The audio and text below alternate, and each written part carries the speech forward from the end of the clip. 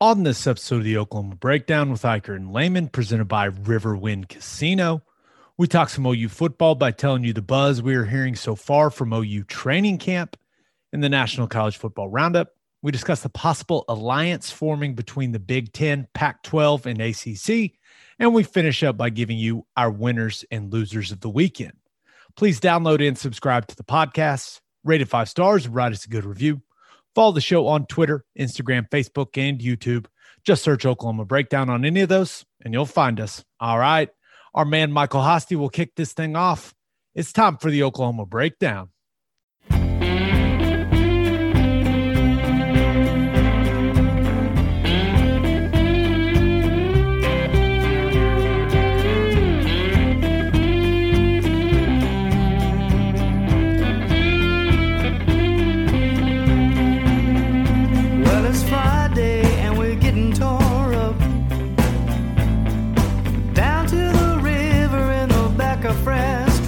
Remember I asked you, you said it was alright.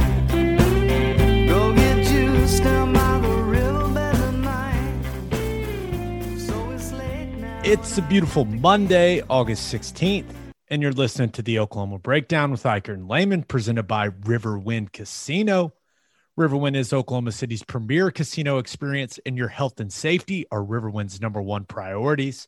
There are so many reasons why Riverwind is consistently voted OKC's #1 casino, but it all starts with their amazing variety of gaming thrills and excitement. Riverwind's beautiful award-winning environment plays host to more than 2,800 of the latest electronic games with a huge selection of table games, including blackjack, blackjack match, roulette, and Teddy's favorite, craps. No matter what your game, Riverwind has it in spades and hearts. And every night from 6 p.m. to midnight, August 1st through 27th, you can win your share of $300,000 in cash, prizes, and bonus play in Riverwind's $300,000 Riverwind Winniversary. That is a lot of money. If you need help find your way, just visit riverwind.com. Riverwind Casino, simply the one. Now we're recording this Sunday night, and we are back, baby. We're back, Ted. And it feels good to be back. Feels good to be back in the saddle. I do kind of feel like I don't know how any of this works. It's been so long. Even though it's only been a week, it feels like in radio and podcast years, it feels like forever, but it's good to be back. I totally know what you mean. I was putting the rundown together and I was like, oh my God, do I remember how to do this? Before we get into the OU football stuff, and we're going to get into a lot of it, how was vacation? Good? Busy? Relaxing? What were we working with? Well, it wasn't relaxing. We'd throw that right out. There's no relaxation. But as a parent and as an adult, you have to remember that vacation time is no longer about you. It's all about the kiddos, and my son had a blast. We just completed his birthday this evening, had some friends over for a birthday party, which was great. Last week, we went to San Antonio. We pulled off the rare trifecta, hardly ever attempted, almost never completed. We hit SeaWorld, Six Flags, and Schlitterbahn back to back days. It's hitting for the cycle of San Antonio, and it was fun, but it reminded you of all the reasons you hate life. You know, there was some really good times in there, but then, you know, mixed in between was a whole lot of suck. Okay. But other than that, we had a blast. How about you?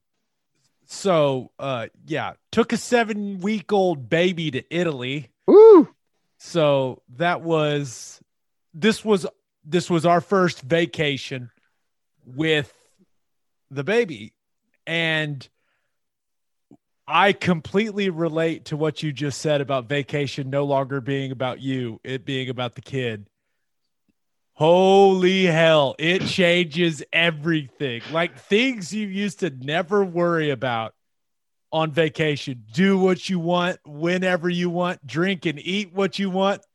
I mean, Yep. it took me about a day and a half to adjust, where I was like, oh, I'm just going to go down to the pool, start drinking some wine. My wife was like, no, you are not. You're not doing What that. do you mean? Are you kidding me? We have to take him with us. I was like, oh, yes, we do. You're right. It was different, man, but it was good. It was good. Lake Como, beautiful. Father-in-law got remarried, beautiful wedding. It was very, very cool. But yeah, now I know. Now I know vacation is different from this point on. Got it. Yeah. Now I know. Hey, the great Chad McKee put it to me best, and I've used this a million times, but I credit him, and maybe he heard it somewhere. But I once told him that we were going on vacation, but we had to go do this and this. And he's like, no. You're not going on vacation. You're going on a family trip. Do not confuse the two, because they are nothing alike. A family trip with the kids it's more work than just being at home and going through a regular work week. But there's bits and pieces of enjoyment in there, just tiny little slithers that you've got to really grasp onto and love. We took the little guy out on the boat. He's riding in Lake Como, had this big smile on his face. I was like, oh, this is awesome. Next, 2 minutes later, he's not happy. So you're right. It was up and down, but wouldn't trade it for anything, man. It's going to take some getting used to. That was the first one where I was like, dude, I was hung over one morning, and he didn't care. He didn't care one bit, Ted. No, does not care. That's great. Just pounded some coffee, powered through. Okay, please leave us a 5-star review and a nice comment while you're at it. Also, if you want to sponsor the podcast, please email us at theoklahomabreakdown@gmail.com. And happy birthday, Edward Lehman. Yes. Number 7. Attaboy. 7 years old, baby. What a day, man. What a day. Okay, let's get to the OU stuff. First, little piece of important news for OU fans. If you are going to the Tulane game, you will have to provide proof of vaccination or a negative COVID-19 test taken 72 hours prior to the game in order to get into Yulman Stadium. Tulane, which is a private school, is the first football team to announce something like this. So just so you know, OU fans, them's the rules in New Orleans. Proof of vaccination or a negative COVID-19 test taken 72 hours prior to kickoff. Don't forget it. Don't be the person, because there's going to be one, Ted. Oh, yeah. Shows up and is like, wait, what? I am just endlessly fascinated with this. I think it's interesting. I think it's hilarious. It's one or the other. You can have the vaccine or a negative test, but everyone I know right now that has COVID is vaccinated. So it's funny that one is like, well, you don't need the negative test if you've been vaccinated, but I don't know.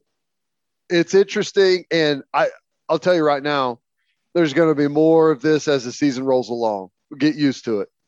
Yeah. I think we were all hoping for everything to be back to what used to be normal. And it seems like this whole Delta variant thing has other ideas, which is very, very annoying. So we'll see what happens across the country, but definitely something to keep an eye on. But OU fans, them's the rules. Prepared. Be prepared. Just know that's what it's going to be at that game. Okay, let's get into the training camp buzz. Ted, do you want to start on offense or defense? I feel like we always start offense. Which one do you want to go with? We can go offense. That's fine. God, what a good decision you've made. You Okay, guys are so prima donnas. You need to feel important and go first. That's fine. I'm that's used to true. taking a back seat. So Let's do true. it. So true. Okay, so the biggest question mark we had going into camp for the team was the offensive line. And I've got good news, Ted. I've got real good news because the staff is really liking what they're seeing from the O-line, feeling very good about it. I wouldn't say great, but very good with what they've seen so far. Seems like they feel like they've got 7 guys that they would have absolutely no hesitation starting, with another 2 or 3 guys that they view as really, really solid backups. Now, Anton Harrison has been a little banged up throughout camp. So they've tried some different combinations as a result of that, including kicking Tyrese Robinson out to tackle a little bit. And I'm told he's looked pretty dang good, looked pretty comfortable. Seems like Rame is emerging as the guy at center, but they view Chris Murray as a starting caliber player at right guard and center. So, depending on what combination of guys they end up landing on, I wouldn't be shocked week 1 at Tulane, you saw Rame at center and Chris Murray at right guard if Tyrese Robinson is forced to play some right tackle. So we'll see. But from what I've heard so far, they feel really good about things. And Wanya Morris, he's been solid, still needs to continue to show improvement if he wants to be a starter. But it sounds like they feel better about things right now than they did when camp started. And that's really all you can ask for, man. It seems like the group up front's coming along. Yeah. And, it's one of the things that you've been harping on all spring and summer is they like the pieces. They just got to figure out the right combination. And I don't know that, and maybe you had thought about this, but I had never thought about a Rame at center, Murray at right guard, and Robinson out at right tackle. That's something that is really interesting. I had never thought about that combination. I will say this. If they had to play a game this week, I think that's what it would be. I think it would be Rame, Murray, Robinson, center, right guard, right tackle. I think if they had to play a game this week. I'll tell you what's interesting about that is I'm not exactly sure, and you may correct me on this, but I feel like the GT counter's been our big run play, right? And I feel like we are a right-handed team whenever it comes to the GT counter. We like to run the play to the right side. And what that means is you got to have some good push from those guys on the right, and then you pull the guys around. And that's some road graders right there with Murray at guard and Tyrese Robinson at right tackle. That's clearing the path on those down blocks and everything, trying to pave the way for those pullers to come around. Yeah. And remember, Tyrese Robinson, he's leaned out a little bit, moving the best he's moved since he's been there. So I was really, really encouraged with what I've heard so far from the O-line. And I'll say this, and I know for whatever reason, OU fans give Eric Swinton a really, really hard time. He's going to be in the mix, man.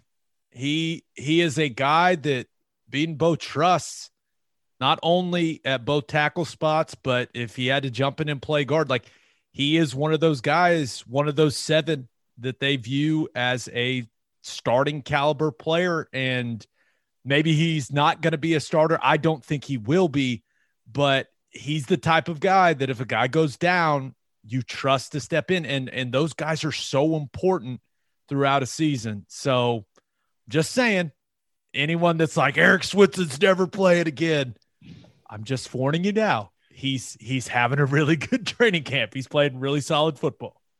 Well, the biggest thing for him is just continuity. It seems like anytime he's had a good run of health, he's done really well, and the coaches have said good things, but then he gets banged up, and it's always, gosh, once you're not 100% right, it just becomes an uphill battle. So as long as he stays healthy and ready to go, if anything, he gives you an awesome, solid backup, a guy that can play multiple positions for you. So he's what you need in a year, whenever you're not exactly sure what your starting lineup may look like. Guys like that are worth their weight in gold.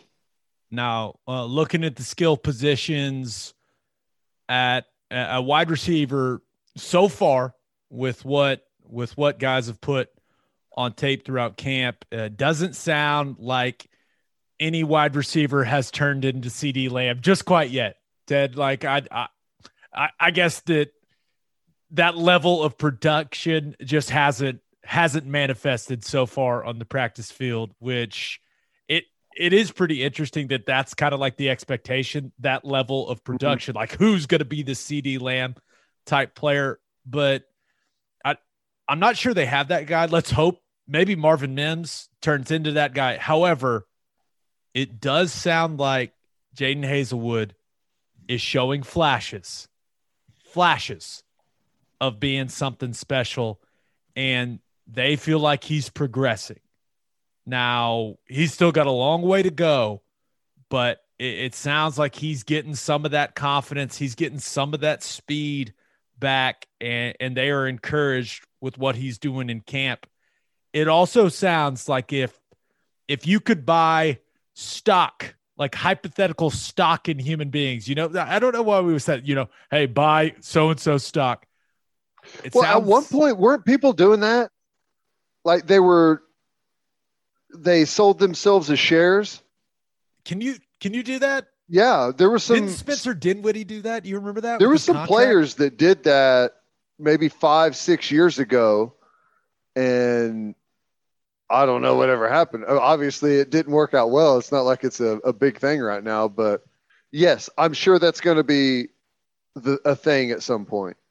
New NIL deal right there, like the baseball guys that they get money up front for a percentage of their future earnings. I don't know, just an idea, college football players, but it sounds like buying some Mike Woods stock would be a wise decision.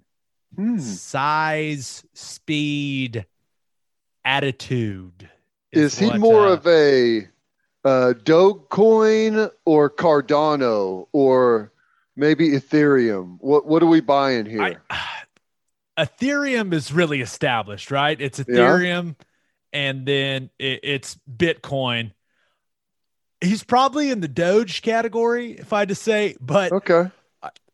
I don't know a ton about the other cryptocurrencies other than what Ether and what people call it about ETH for short. I hear people call it ETH. I'm like, oh my God.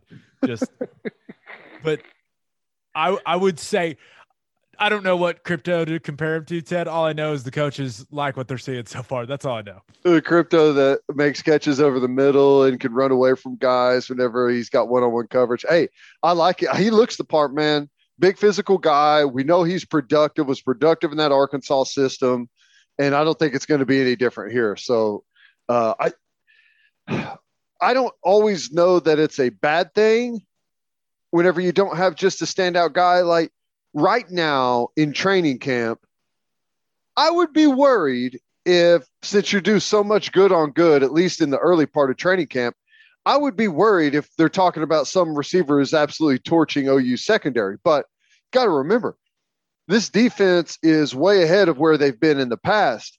And while a guy may not be looking like he's just, next level and torching people left and right, we've gotten way better in the secondary. So it's going to be way more difficult to ID those guys at this point in camp than it's been in the past. So I wouldn't just, say that we're just going to be average at skill position. I think that we may find when we get into live bullets against other teams that we got some really good wide receivers. Yeah. And just kind of the overall feeling is that they've got really, really good players at wide receiver and that they are too deep at every wide receiver position. And when you have that kind of depth, keep guys fresh, keep guys fast, keep guys healthy throughout the season. That's what you want, man. So while they may not have CeeDee Lamb, they got a lot of guys that can play. Looking at tight end, it sounds like Austin Stogner is coming along, just not quite back to 100%, not back to being kind of himself just yet. But, and this will make you happy, Ted, Braden Willis, Jeremiah Hall, two of the top performers up to this point on the offense during training camp, playing really, really well so far. And having three guys like that in that tight end fullback room, listen, the more the merrier. If you don't have to just rely on Stogner, you can have Willis, who, let's be real, Willis is a better athlete than Stogner is. I mean, I loved hearing that, man. No, I love Willis. I think he's a really good player. And if you want to take a really good player and turn him into a next level talent, you know what you do, Gabe? Throw him in a single digit, right? You just feel faster, feel better. That's all it takes. You have to produce if you are a tight end wearing a single digit. That's what happens. You show up every day. It's like, dude, I better go do something today. They're going to take this number from me. Put me in a blocking tight end number. Oh. Yeah, that's awesome, though. I love it. I think Braden Willis he's been one of those guys that's been on the cusp of, breaking into a big role in the offense for what seems like 2 or 3 years now. But tight end it's hard. Like, Lincoln doesn't automatically make tight end a big part of the offense. It's not an automatic. He has to have the right person there. And even when he has the right person there, it's still one of those things where a lot of times we're left thinking, like, why don't we go to Mark Andrews more? Why don't we go to Stogner more? So it's a hard spot. Like, you don't get a whole lot of opportunities. And whenever you do get them, you've got to make them pay off. And I feel like Braden Willis has been right there on the edge of that. So to hear that he's having a good camp, that's music to my ears. Love it. I think for Willis, it all comes down to staying healthy for him, right? Dude, now, what was it last year? Like an MCL or something? Well, remember, he had COVID and then came back, and immediately a bad ball gets his knee taken out. Like, right. It was just a combination of bad things for Willis. So if he stays healthy, I mean, he could be one of those breakout players. He's one of those guys that could have production that we haven't seen anything close to it up to this point in his career. So we'll see. And one note on Spencer Rattler, he's really good. So that's good. When your quarterback's really good, usually the offense is going to be humming. So it sounds like old Rattler has some things figured out in the system now. So between dips of cane sauce and practicing his autograph, he was able to get some good work in over the summer. Turns out he can still spin the thing, man. Yes. He won't be focused. Well, I think he'll be all right. I think he'll be fine. Okay, let's get to the defense. But first, let's talk money. First Fidelity Bank is a full-service financial institution based in Oklahoma with tailored solutions for all your personal and business needs. Checking accounts, saving accounts, home loans, and much more. They do it all. Whether it's online banking from your computer or mobile banking from your phone, everything is stress-free with FFB. Making mobile deposits, paying bills online, and moving money to different accounts could not be easier. First Fidelity Bank also provides free ATMs worldwide, making banking convenient wherever you are. They also give back to the community. FFB donates a total of more than $500,000 to local charities and educational foundations. Make your life easier and go bank at First Fidelity Bank. Visit ffb.com for more information, and make sure you send your kids to Bishop McGinnis Catholic High School. Bishop McGinnis Catholic High School has a long tradition of educational excellence. With a 12-to-1 student-to-teacher ratio, no student is overlooked. Bishop McGinnis's college prep curriculum offers 22 AP courses. There are numerous clubs and organizations for students to join. And as a proud member of the OSSAA, there are 14 sports offered. If you want to provide the best possible educational and spiritual development for your children, contact Bishop McGinnis Catholic High School or visit bmchs.org. Financial aid is available. Okay, Ted, what's the buzz from the defensive side? Well, let's start on the back end. I think that, one of the things going into camp that we talked about was a lot of depth, a lot of good players, just trying to figure out what the combination was going to be like starting. And I don't know that they were really much closer to that right now. They haven't been in live bullets a whole lot. I think they have a scrimmage tonight or last night, which is going to tell them a lot. Obviously, defense is a lot about tackling and how you perform in some of those situations. So that's going to be big. But I think the good thing is you can look at it a couple of different ways.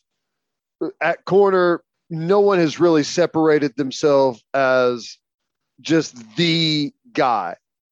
And you can say, oh, dang, that's frustrating. I thought someone was really going to elevate themselves. But the level that you have to elevate above is so much higher than it's been that I don't necessarily take that as a negative. I think they're getting really good play from 4 or 5 guys at corner, and that's going to continue to be something that they battle out through camp. And I would bet that who starts game 1 at corner may not start game 3 at corner.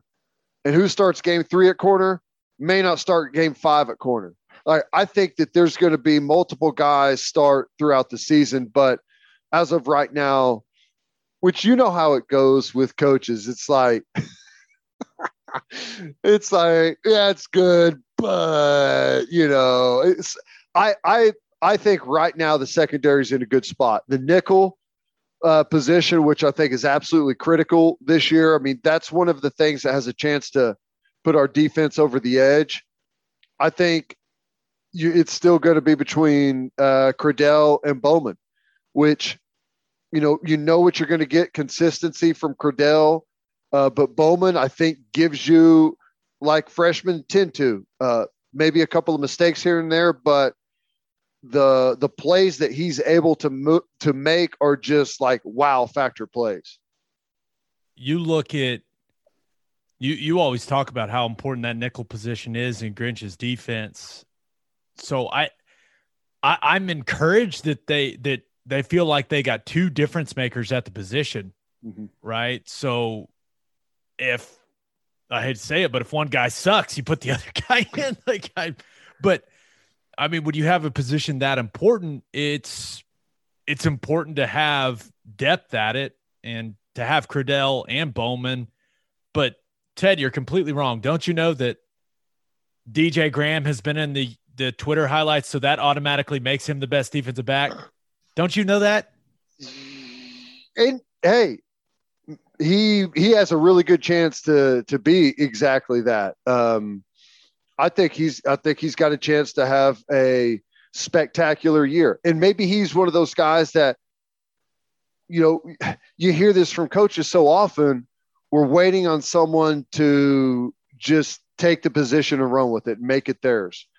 And, it's one of those things where to the untrained eye, or not even the untrained eye, everyone else just may look at the thing and be like, well, that's your best guy.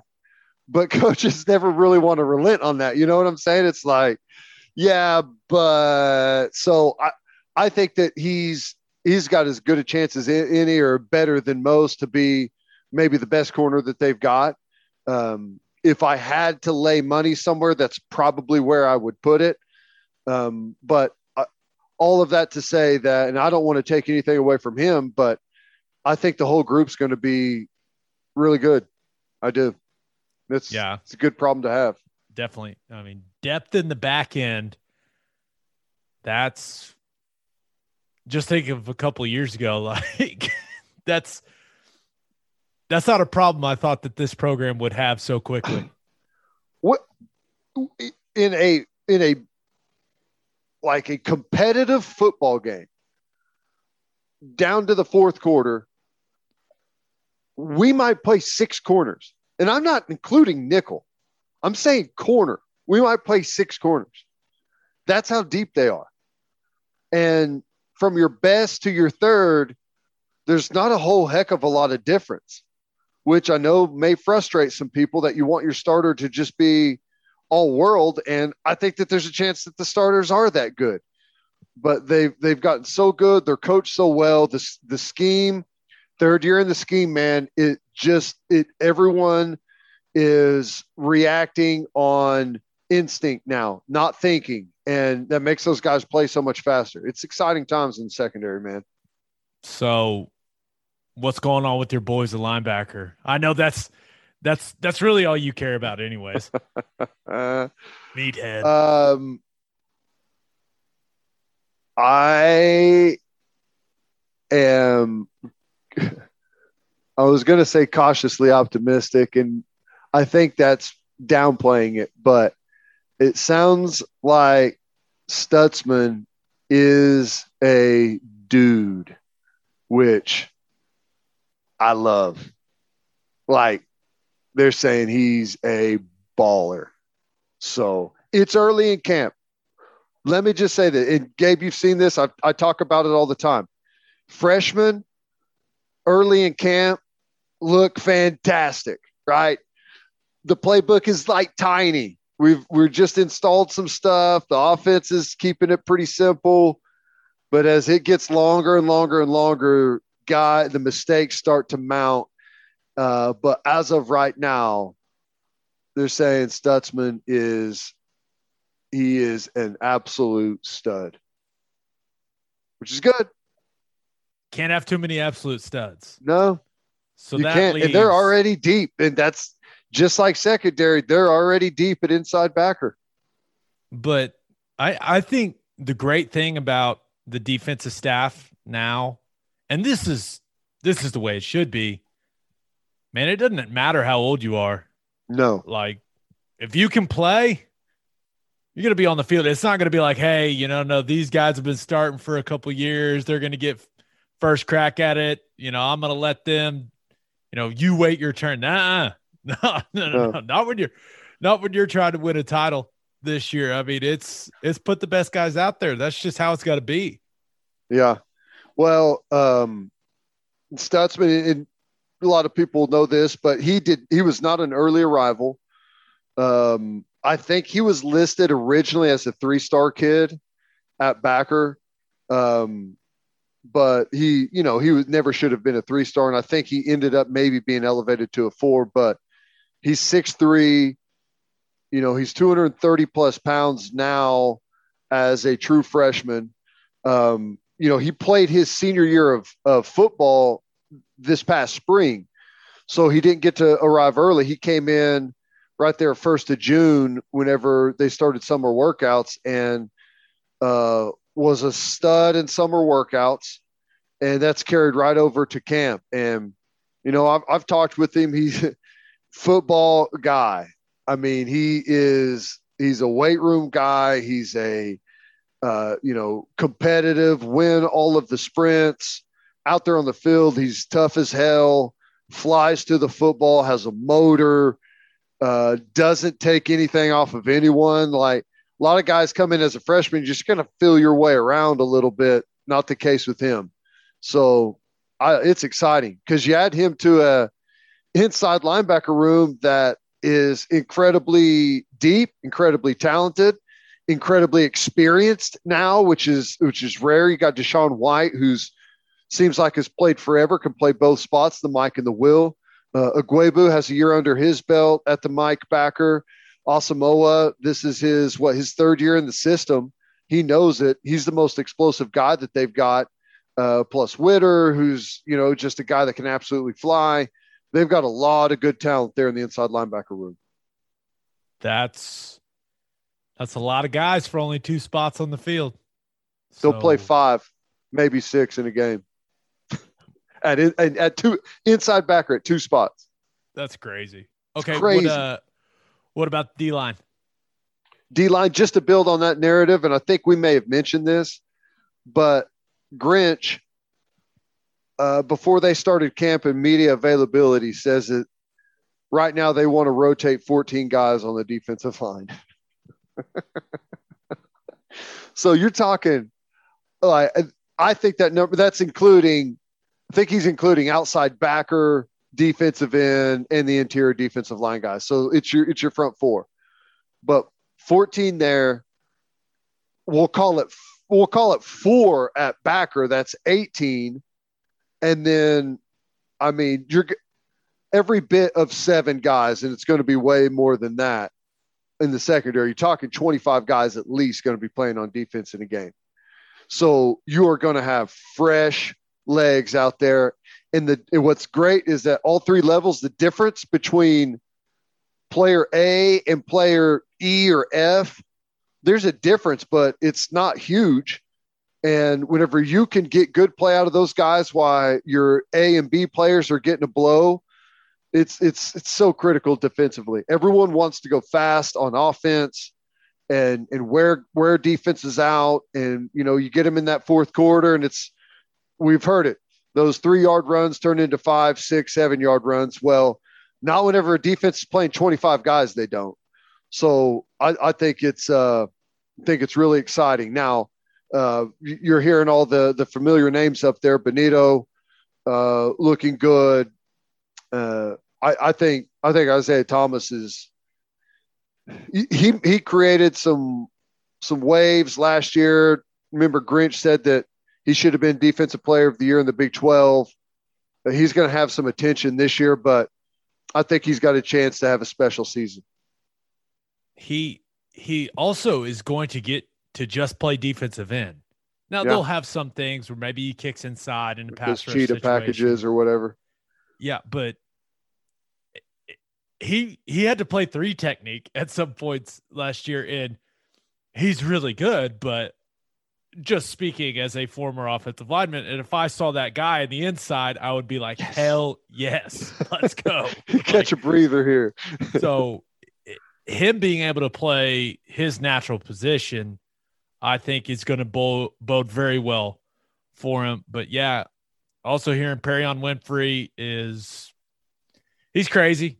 He's the perfect amount of crazy, and That's he's going to have a big year, right? So we'll see, but it sounds like everything is very, very competitive up to this point in training camp, and that's exactly what training camp's all about. So iron sharpening iron, man. They're excited about the team. Like this is the most excited I've heard them in a couple years for sure. Well, here's the thing. And you can almost go every position. There's a few that you don't feel as good about, but as of right now, it doesn't feel like, aside from maybe just 1 or 2 spots, that like a major injury or losing a guy or even 2 would totally derail your entire season. And that's always the scary thing going into training camp is something happens to someone. And even if it does, like obviously you're going to be frustrated and not really know what the future holds, but they are in such a better position depth-wise, roster-wise, across the board than they've been in recent years. And it leaves them with a lot of options. Yeah. All right. For our call your shot question, we asked you, who is an OU player you want to emerge as a starter from training camp? Got a ton of responses. Alex M. Gramblin says, Key Lawrence. I want a 6'2", 200-pound safety out hunting in this secondary. Hunting, Alex Gramblin says, Ted. He's going to play a lot, and he's going to have a chance. Kids, he's got the frame. He's got the explosiveness to be an absolute ball player. So he's going to be on the field a lot.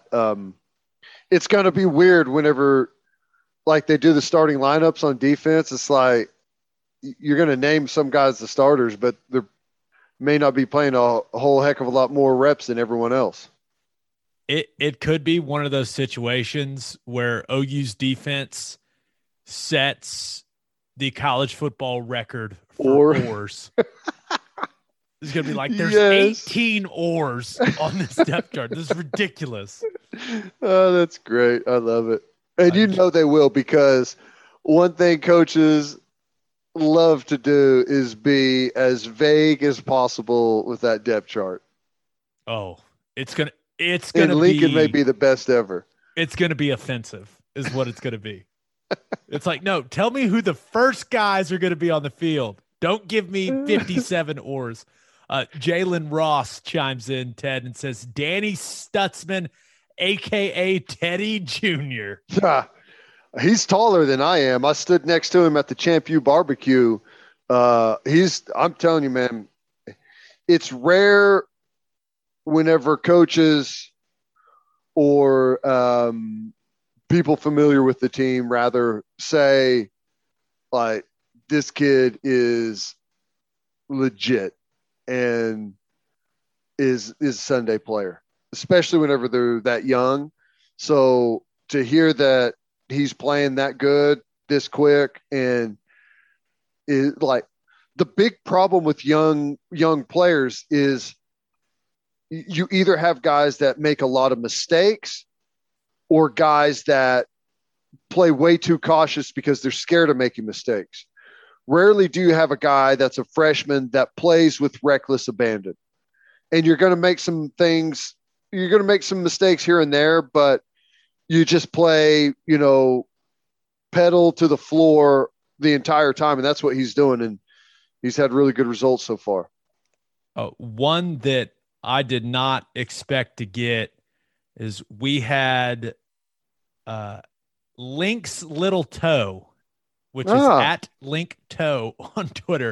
It says, hoping the new punter is all about the internet hubbub.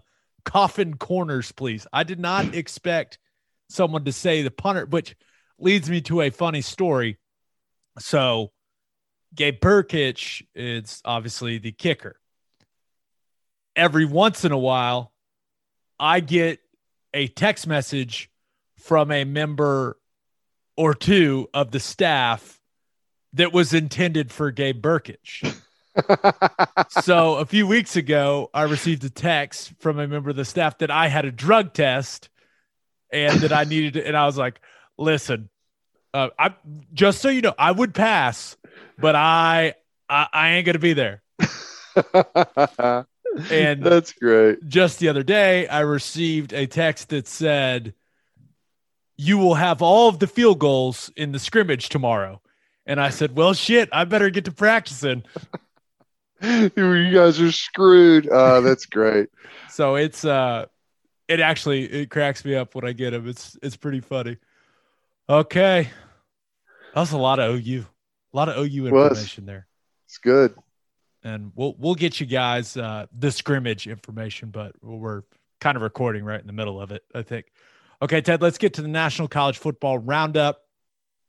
This is interesting, right? Pac-12, Big Ten, and the ACC have reportedly started discussions about forming some sort of alliance, which is such an underrated word. When you just say you're forming an alliance, just gets people's attention. You're like, ooh, that sounds cool. But it doesn't seem like they have many of the details ironed out. But whatever the alliance will be, whether it's just non-conference scheduling or it's more than that, this is all clearly a reaction to the SEC's power play of adding OU in Texas. So I don't really know what this means, but it certainly sounds cool, man. It sounds cool. It really doesn't mean anything. Right? Here's the thing. And maybe this is good, maybe it's bad, but this is just the position that college football has put themselves in. It's not up to the Pac-12, the Big Ten, or the ACC if they want to form an alliance. Anything that anyone does now has to be okay through the networks. like the networks are the ones that are deciding what will work and what won't. Um, the Pac-12, Big Ten, ACC, they all have network deals. So they can't just go in and start saying, well, here's what we're going to do and here's what we're going to start scheduling and we're going to group together, whatever that might be. It's got to be done through the networks. If the networks say, yeah, that sounds good, we're okay with that, then they'll do it. If the networks say, no, we want to keep it the way it currently is, then you know what's going to happen? They're going to keep it the way it currently is. So the conferences really don't have a whole heck of a lot of leverage in any of this stuff. If they're trying to add someone, you know what they got to do? They got to go directly to their TV partner, right? I mean, that's how this works now is ESPN, Fox, that's who's calling the shots right now for college football and where it's all going to end up being. So it sounds cool. I'm always down for more Power 5 conferences playing non-conference schedules against each other. That's what I wish it was, across the board. But I don't know. Seems like posturing to me, honestly. Yeah, the only thing that has me intrigued by it is that the Big Ten and Pac-12's media rights are up soon. So I wonder if somehow, and remember the ACC is in that bad TV deal with the ESPN until like 50 years or 2036. So I wonder if the Big Ten and Pac-12 and I guess the ACC, since it's reported that they're in this alliance, I wonder if somehow they will pool their media rights together in some way, and if that would make sense for them all financially, how playing non-conference games against each other would be worked into that. I'm not really sure, but there's also part of me that thinks the alliance is just a small temper tantrum of them being pissed off at the SEC being like, no. We're the biggest, baddest thing in college football, not you guys. Like, we're all together now. And I will say that's a lot of schools, man. If they are all aligned, that's a lot of schools, a lot of decision makers in that group. So it makes me just wonder what that means for the future of college football playoff expansion. Because like you said, it's all driven by the network. And I think we were all expecting ESPN to just control that whole thing. But part of me thinks the Big Ten and Pac-12, who do have deals with Fox as well as ESPN, are kind of pissed at ESPN for what their alleged role was in OU and Texas going to the SEC. And I wonder if they'll be motivated to take the college football playoff once that deal is up and kind of take it to the open market and bid it out kind of like the NFL playoffs. Yeah. Well, here's the thing. The expanded playoff is going to happen. I mean, nobody's going to vote themselves less money just to stick it to the SEC. That sounds good right now with people trying to posture and act like they've got ground to stand on. People aren't going to turn down playoff appearances and more money for everyone just to stick it to Greg Sankey. That's not going to happen. And the other thing, here's what's interesting about that alliance. OU and Texas moving to the SEC. Here's what it looks like to me. The network partners currently pay for a whole ton of garbage for a couple of really good games. And OU and Texas moving to the SEC helps eliminate a bunch of garbage and adds in some really good games. So while these three conferences have a bunch of teams, there's about 40 of them. There's only 8, 9, maybe 10 teams in there, 25% of them that do any kind of ratings at all. And I don't see a network signing a huge deal with 40 teams whenever they only want 8 or 10, because it seems like that's where it's going. I could be wrong. Maybe they're super thrilled with it, and that's what they're looking to do. But I feel like right now we're in a position of networks wanting to weed out the riffraff and the bad games because that's really expensive, and just focus on the ones that people are watching.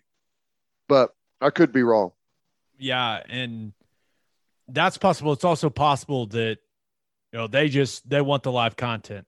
They want the games, right? They need some of those garbage games just to have something on the air, right? Or else we're going to get some more cornhole on ESPN, right. Ted. Or ACL championship, baby. Let's get it. Yeah. So we'll see. But it doesn't sound like Bob Bowlesby and the Big 12 are involved in the alliance conversations, Ted. Ouch. So I'm not really sure what it means for the remaining 8 teams in the Big 12, but it doesn't seem good. No, I don't know. It doesn't seem good. I don't know what's going to happen. I don't know. It just takes one. It just takes one to get an offer. And all the smoke has been around Kansas. And, I'm not really sure where that stands at the moment. But Kansas, conferences would love Kansas. It's all about postseason and basketball, man. That's where the money is. Kansas basketball rates. They make the postseason. And they're a doormat in football. That's what everyone wants. They want ratings in basketball and a free win for their football team. Kansas is perfect. It's every conference's dream. I'm going to defend Oklahoma State right here. They have a good athletic department, man. Ratings-wise, they're third. Football. OU, Texas are right there neck and neck, and Oklahoma State's third. They've got a consistently solid football program. I think Mike Boynton's fantastic. Now, CBS Sports does this thing called Best in College Sports. And, a lot of people talk about that, whatever it's called, like the Commissioner's Cup or the thing that Learfield does, the Texas one this year. In that formula and in things like it, they weigh all the sports the same. Well, in CBS Sports' thing, football and men's and women's basketball way more in their formula. And when you look at their system and the equation that they use, Alabama's number 1. They won everything this year. OU's number 2. Iowa is number 3. Oklahoma State, number 4 in that list. So, they have a damn good athletic department. They've got a loyal fan base. Like, it would be ridiculous in my mind if they're not a Power 5 or whatever the new level of that, the new equivalent of that is going to be. They need to be in it because that's the type of athletic program they are. That's the type of department that they are. Like, they're good. So I get that, some people are enjoying kind of watching the misery that's going on for the remaining 8 teams in the Big 12. It shouldn't be that way for Oklahoma State, in my opinion. They got a damn good athletic department. Someone needs to swoop them up. I agree. I think they do have a really good program. I think the football team is number 2 to OU over the last decade in wins, right? In the conference. Gundy's turned that into a really consistent team. Basketball's on the rise. Baseball's on the rise. Softball is on the rise. They've got a premier wrestling program. It's premier golf program. It's great, but they have a small fan base and they don't rate. And that's the problem. If Oklahoma State was I'm trying to think of the biggest school in their state. It had a bigger following. They get picked up in a heartbeat. But this is like, is Arizona, and I don't live in Arizona. I don't know. Like, is U of A bigger deal than Oklahoma State? You know what I'm saying? Like, when you talk about, because it's at this point, I feel like this round of realignment, it's not so much about footprint now like it was last time. It's about like brand recognition. Yeah. Like when I think, I mean, it's been a long time since Arizona basketball was shit, right? Like, yeah. I just, when you talk about brand recognition, like when I hear Arizona State, I think party school, or right. I think now dumb cheaters when it comes to recruiting. Like, yeah, I don't think there's any doubt. I think Oklahoma State nationally is viewed as a way better program than Arizona, like across the board. I just don't know how a conference is going to view that. Right. I don't. There's no comparison there. I think their athletics programs are great. I just don't know how that's going to be viewed when it comes to other conferences swooping them up. If it comes to a point where all the other conferences do have to add teams and do have to absorb the Big 12, I think Oklahoma State will be one of the first to go when and if it does come to that. Yeah. It's just frustrating because they're a Power 5 school or whatever the new equivalent to that. It's like they shouldn't end up in the American or something. It's like they belong. They belong when some other teams that are going to be in don't belong as much as Oklahoma State does. Right. You know what I'm saying? That's frustrating to me. If Oklahoma State switched places with Tennessee and had the programs that they have at Tennessee right now, they would have huge ratings, huge fan base. But unfortunately, they're in a state where they're behind another big. It's a ratings and fan vacuum in Oklahoma right now with OU, but they've thrived as a program in that. Oklahoma State is in a state that has the 22nd biggest city in the country. Did you see that? Let's go. Move it up, baby. Growing. Okay, let's get to our winners and losers of the weekend. But first, do you own a business? If you do, you need Insurica in your life. Insurica is one of the country's largest insurance brokers with 30 offices throughout Oklahoma, Texas, and the Southwest. Insurica is able to customize programs by accessing the latest information from many insurance carriers. They compare and contrast coverage offerings and pricing in order to design a cost-effective, comprehensive program to meet your business's specific needs. Insurica's clients become best-in-class businesses by working with Insurica's team of advisors to manage risk. Purchasing insurance is only one way to protect your business. Best-in-class businesses win by avoiding a loss in the first place. If your business partners with Insurica, you'll save huge amounts of money and take back control of your total cost of risk. I'm an Insurica client, and you should be too. If your business wants to be best in class, connect with Insurica at Insurica.com. That's INSURICA.com. And guys, it is summer, and you know what that means. It is hard seltzer season, baby. And there's only one hard seltzer that we drink on this podcast, and that is Will and Wiley Hard Seltzer from Coupe Ale Works. It's perfect for any occasion. We drink it by the pool, at the lake, and at the tailgate. It is made in Oklahoma, and it is absolutely delicious. Will and Wiley is customized for the Oklahoma lifestyle. Go find it right now in a store near you, and go follow them on social media at Will and Wiley. If you're drinking some because of us, tag them, let them know. As always, Ted, kick us off. Who do you have as your winner of the weekend? Is there anything better in life than to be wanted? I don't know that there is. And Clay Matthews right now, whenever you've got Aaron Rodgers, Bakhtiari, and Randall Cobb literally on social media telling the team to come out and pick you up, add you to the roster, you know it's going to happen. It's just got to be awesome to be, 35-ish years old, the very back end of your career, and have people advocating for you and know that you're going to be able to be picked up.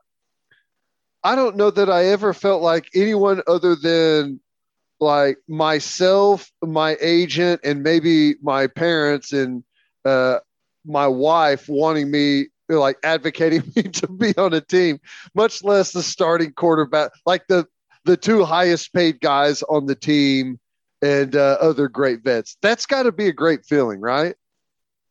That has to be a tremendous feeling. And did you see what the Packers GM said? What Gutkunst? It was about an hour ago or so, because all those posts are out there. They asked him about it, and remember, him and Aaron Rodgers not exactly on the best of terms, I'd say, but he said, "We've had no discussions about that." So he's going to be there. What's crazy, he was not on, didn't play last year. I don't know if he was on the Rams roster or not, but played for the Rams in 2019 and had 8 sacks in 13 games, which, I mean, still productive, not nearly as productive whenever he was in his height, obviously, but I got a feeling he's going to end up on the roster at some point. Yeah, it may take an edge guy or two going down, but that's going to happen. It's a violent game, and are we going to see Clay Matthews in a Packers jersey again? Oh, yeah. I would put it close to 100%. The fans love him. The quarterback wants him there. He's got leverage now. He's bringing the old crew back, man. Getting the old crew back together. I think he'll be there. Back together, baby. Get the band back together. Let's go. Jordan Love, a little banged up. Mm-hmm. I wonder what Rodgers' reaction is to that. Like, really? Come on. You can't make it through one preseason game? Come on, man. Get it together, dude. Come on. All right, who do you have as your loser of the weekend? Army worms. You ever heard of army worms? I have been informed. So my wife actually told me about them. She said, I told our lawn people to spray our lawn. It was while we were gone. It was while we were in Italy. She was like, I guess Oklahoma is being overrun by these worms. And she was like, all my friends have them in their lawn. And we came home there. I didn't see a single worm. I was expecting the lawn just to be like moving like this, like an illusion, but maybe they already sprayed for them. I don't know, but it sounds like these things are a problem, dude. Hey, I had a friend that basically lost their entire lawn in 2 days. It went from plush, beautiful to gone. And it was while we were on vacation. I was like, wow, that sucks. We get back and one of the guys in our neighborhood posts on like the Facebook page of the neighborhood that he had army worms. You have a neighborhood Facebook page? Yes. I bet that gets weird. Oh, it's had some fireworks before, but I don't have Facebook, so my wife always tells me. So after that, I walk outside and I get some of the spray. And like, if you're just looking at the lawn, you can't really see it. Like if you get down close, you can see it, but I take the spray and spray across the top of the lawn, Gabe, and the whole lawn started moving. It was crazy. They're everywhere. So I spent my entire afternoon spraying 5 acres worth of creepy crawlies all over the place. I'm hoping by tomorrow they don't have my whole yard just turned to dirt. It's crazy. They're everywhere. When I went to the store to get the spray, like everyone was at the store for the same thing. The phones, like the lady in line was like answering the phone, like, no, we don't have any more. We're out. We sold it all. It's crazy. Army worms taking over. Are they just taking over everywhere? Like, because I'm looking at articles. This is the Wichita Eagle. live in the Wichita area, army worms may be feasting on your lawn. This one, News on 6 in Tulsa. Army worm infestation wreaking havoc on Tulsa yards. Like, are they just everywhere? Are they just taking over? Yeah. I don't know why. I don't know why this year. I don't know if it's something with the weather, but it's crazy. Crazy. But this KFOR article is just a quote. They are just little monsters. just Army looks like worms an innocent invade central little Oklahoma neighborhoods. It looks like a little like caterpillar type of worm looking thing. It doesn't seem like a big deal until you realize that there's thousands and thousands and thousands of them. Okay, and here's the thing that really pisses me off. I've got a mix of fescue and Bermuda, Gabe. Perfect miss. I'm always trying to keep out the crabgrass. These damn worms eat everything but the weeds. They leave the weeds and eat the fescue and Bermuda. It's the damnedest thing I've ever seen in my life. I kind of respect him for that. I did too. I was like, wow. It's like, I really don't want the flank steak. I'm more of a filet mignon type of worm. You know what I'm saying? Well, I didn't go with the army worms, although it is the true loser. I went with Trevor Lawrence because it's got to be, and I know he's not the first person to go through this, and it's a preseason game, but Dabo Sweeney, like the most positive person ever, to Urban Meyer, who may be the most psychotic person ever. And all of the pressure about how good he's going to be. And then Urban Meyer's just ripping their offense and how slow and pathetic they are. And they had like 80 yards or something in the first half. Even though it's Jacksonville, it's not like there's a big winning tradition there. It's got to suck to have the weight of a bad franchise on your shoulders with those type of unrealistic expectations. And it's not like he was that bad, right? No, he wasn't perfect. It's like 6 of 9. Yeah. Took a couple of sacks. Yeah. There's going to be some growing pains, right? It's really, really hard to play quarterback in the National Football League. But I was watching for Lawrence, and all I could look at was Tebow, man. Like he's got like a gravitational pull. Did you see that? Please tell me you saw the block. Everyone saw it. It's all over the internet. To his defense, that is a plus. In that meeting, they may be laughing a little bit, but he did his job. Guy ran himself out of the play, man. He went to cut him on the little slice action, and he wasn't there. That's the thing about Tebow, though, man. He rates his ass off. People want to watch. People want, whether they love him or they hate him, they want to watch. This is the best way to put it. If Tebow was a school, one of these Power 5 conferences would swoop him up in realignment. That's for damn sure. That's what I'm saying. It's crazy. Gosh. All right. Are you looking to buy or sell a house in the OKC metro area? I just used the Ronaldo Cloud Group to sell my old house, and it was so easy and stress-free. Stacia Ronaldo and Maddie Cloud are with Sage Sotheby's International Realty. They believe in prompt communication, an honest relationship, and luxury service, and that's exactly what they gave me. You can reach them by emailing Stacia at sagesir.com.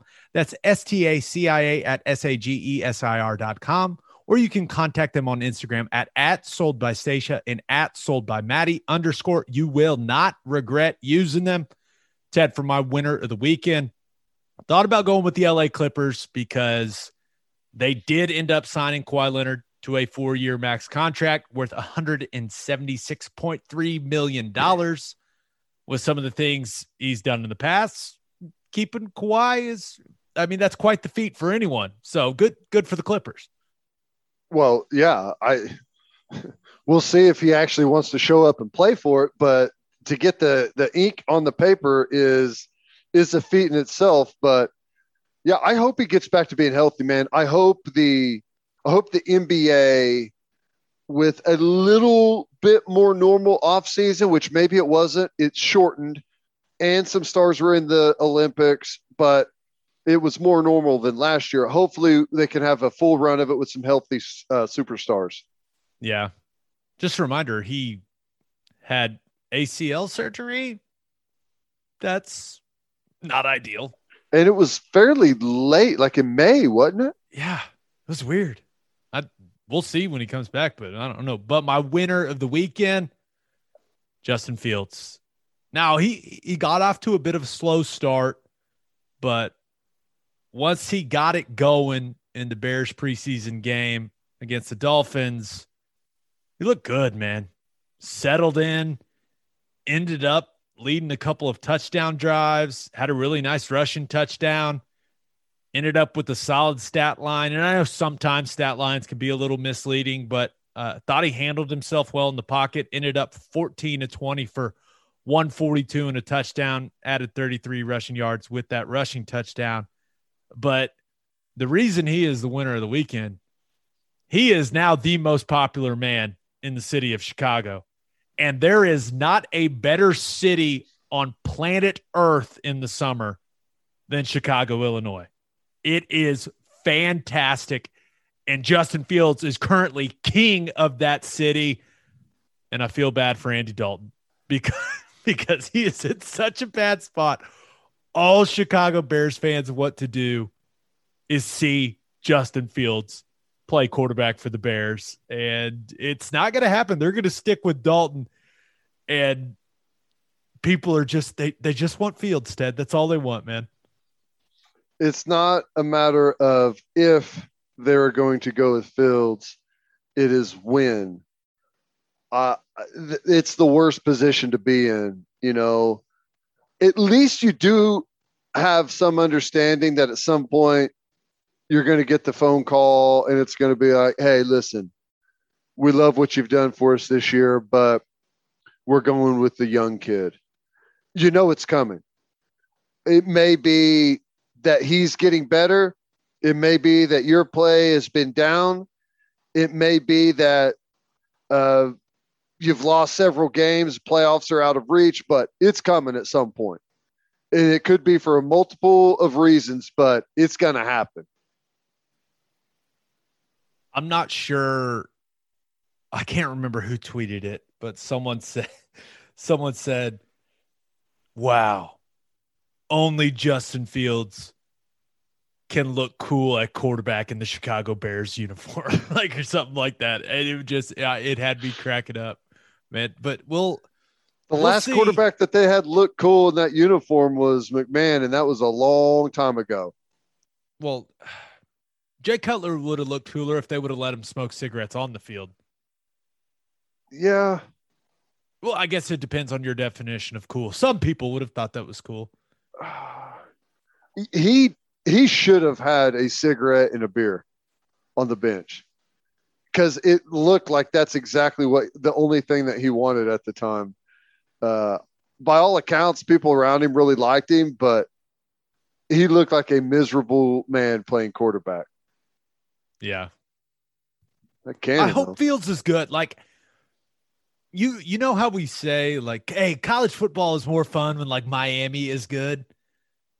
I just feel like the NFL would be more fun if the Bears were really good. I don't know why, but it just maybe it has something to do with the NFC North. I don't know, but it would just – I think it would make the NFL better. So I'm hoping Justin Fields is the guy. I'm with you because that place, when they're good, it's a crazy environment, man. It's a crazy place. The weather's a factor late, and that becomes a very difficult place to go get late season wins when that's a good team, and you absolutely have to have them. So, no, I'm totally with you. Okay, for my loser of the weekend, thought about going with the Oklahoma City Thunder Summer League squad. It just it hasn't gone particularly well for the boys in Vegas. What I think at this point, 1-3.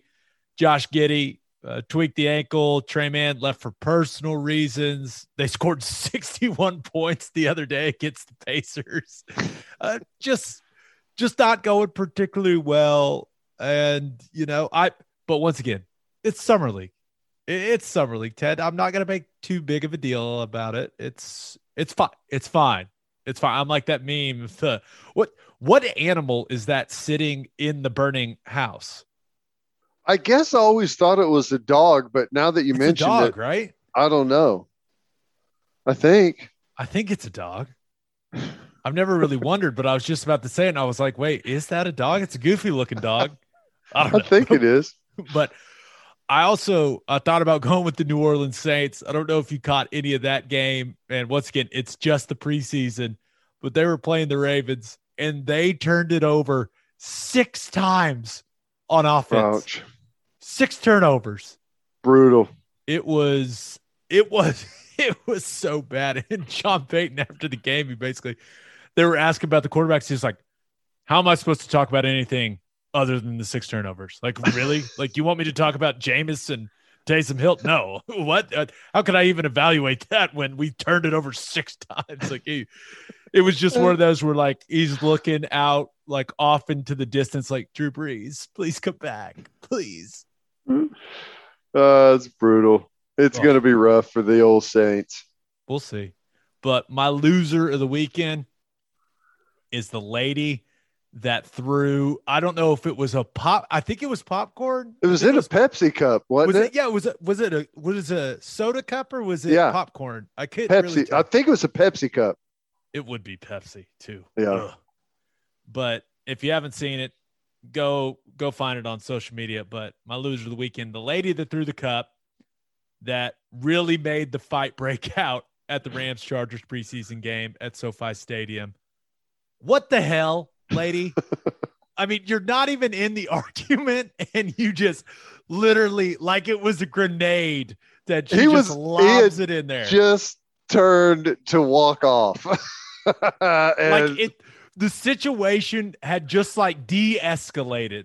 Like the men, they had some men talking, and then all of a sudden this lady lobs the cup in there, and that's what makes the guy in the Aaron Donald jersey, he reacts with the like spinning back fist. It was like when you're a little kid and like your little brother's picking on you and you're like you're just flailing to try to do anything about it. That's what he looked like. It looked like a Three Stooges where he's like trying to slap up and down the row, and try and hit everyone at once.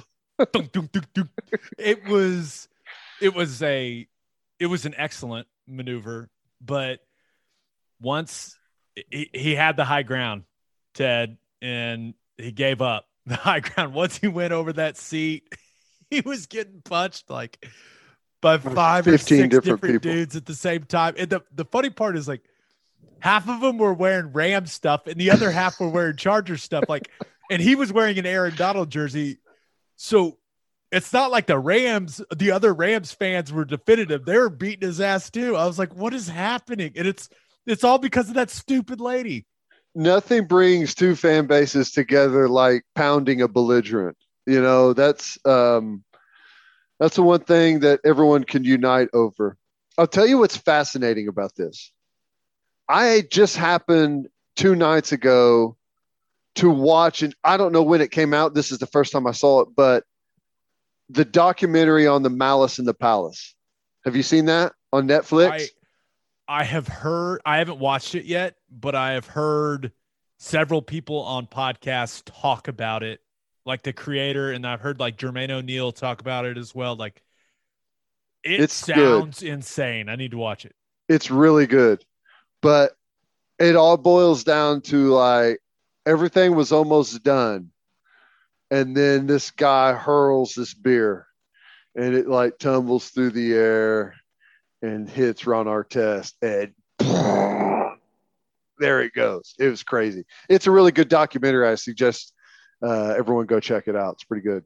Well, maybe that's what that lady had just watched. She's like, this is how you get it going.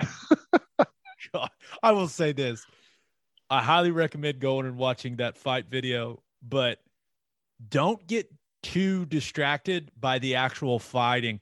Make sure you pause the video at some point and just observe the characters in the shot, because there are some characters in that video. Like I've watched it probably 5 times now, and each time I like notice someone new, like, wonder what her deal is. Like, it's fantastic. It's fantastic content.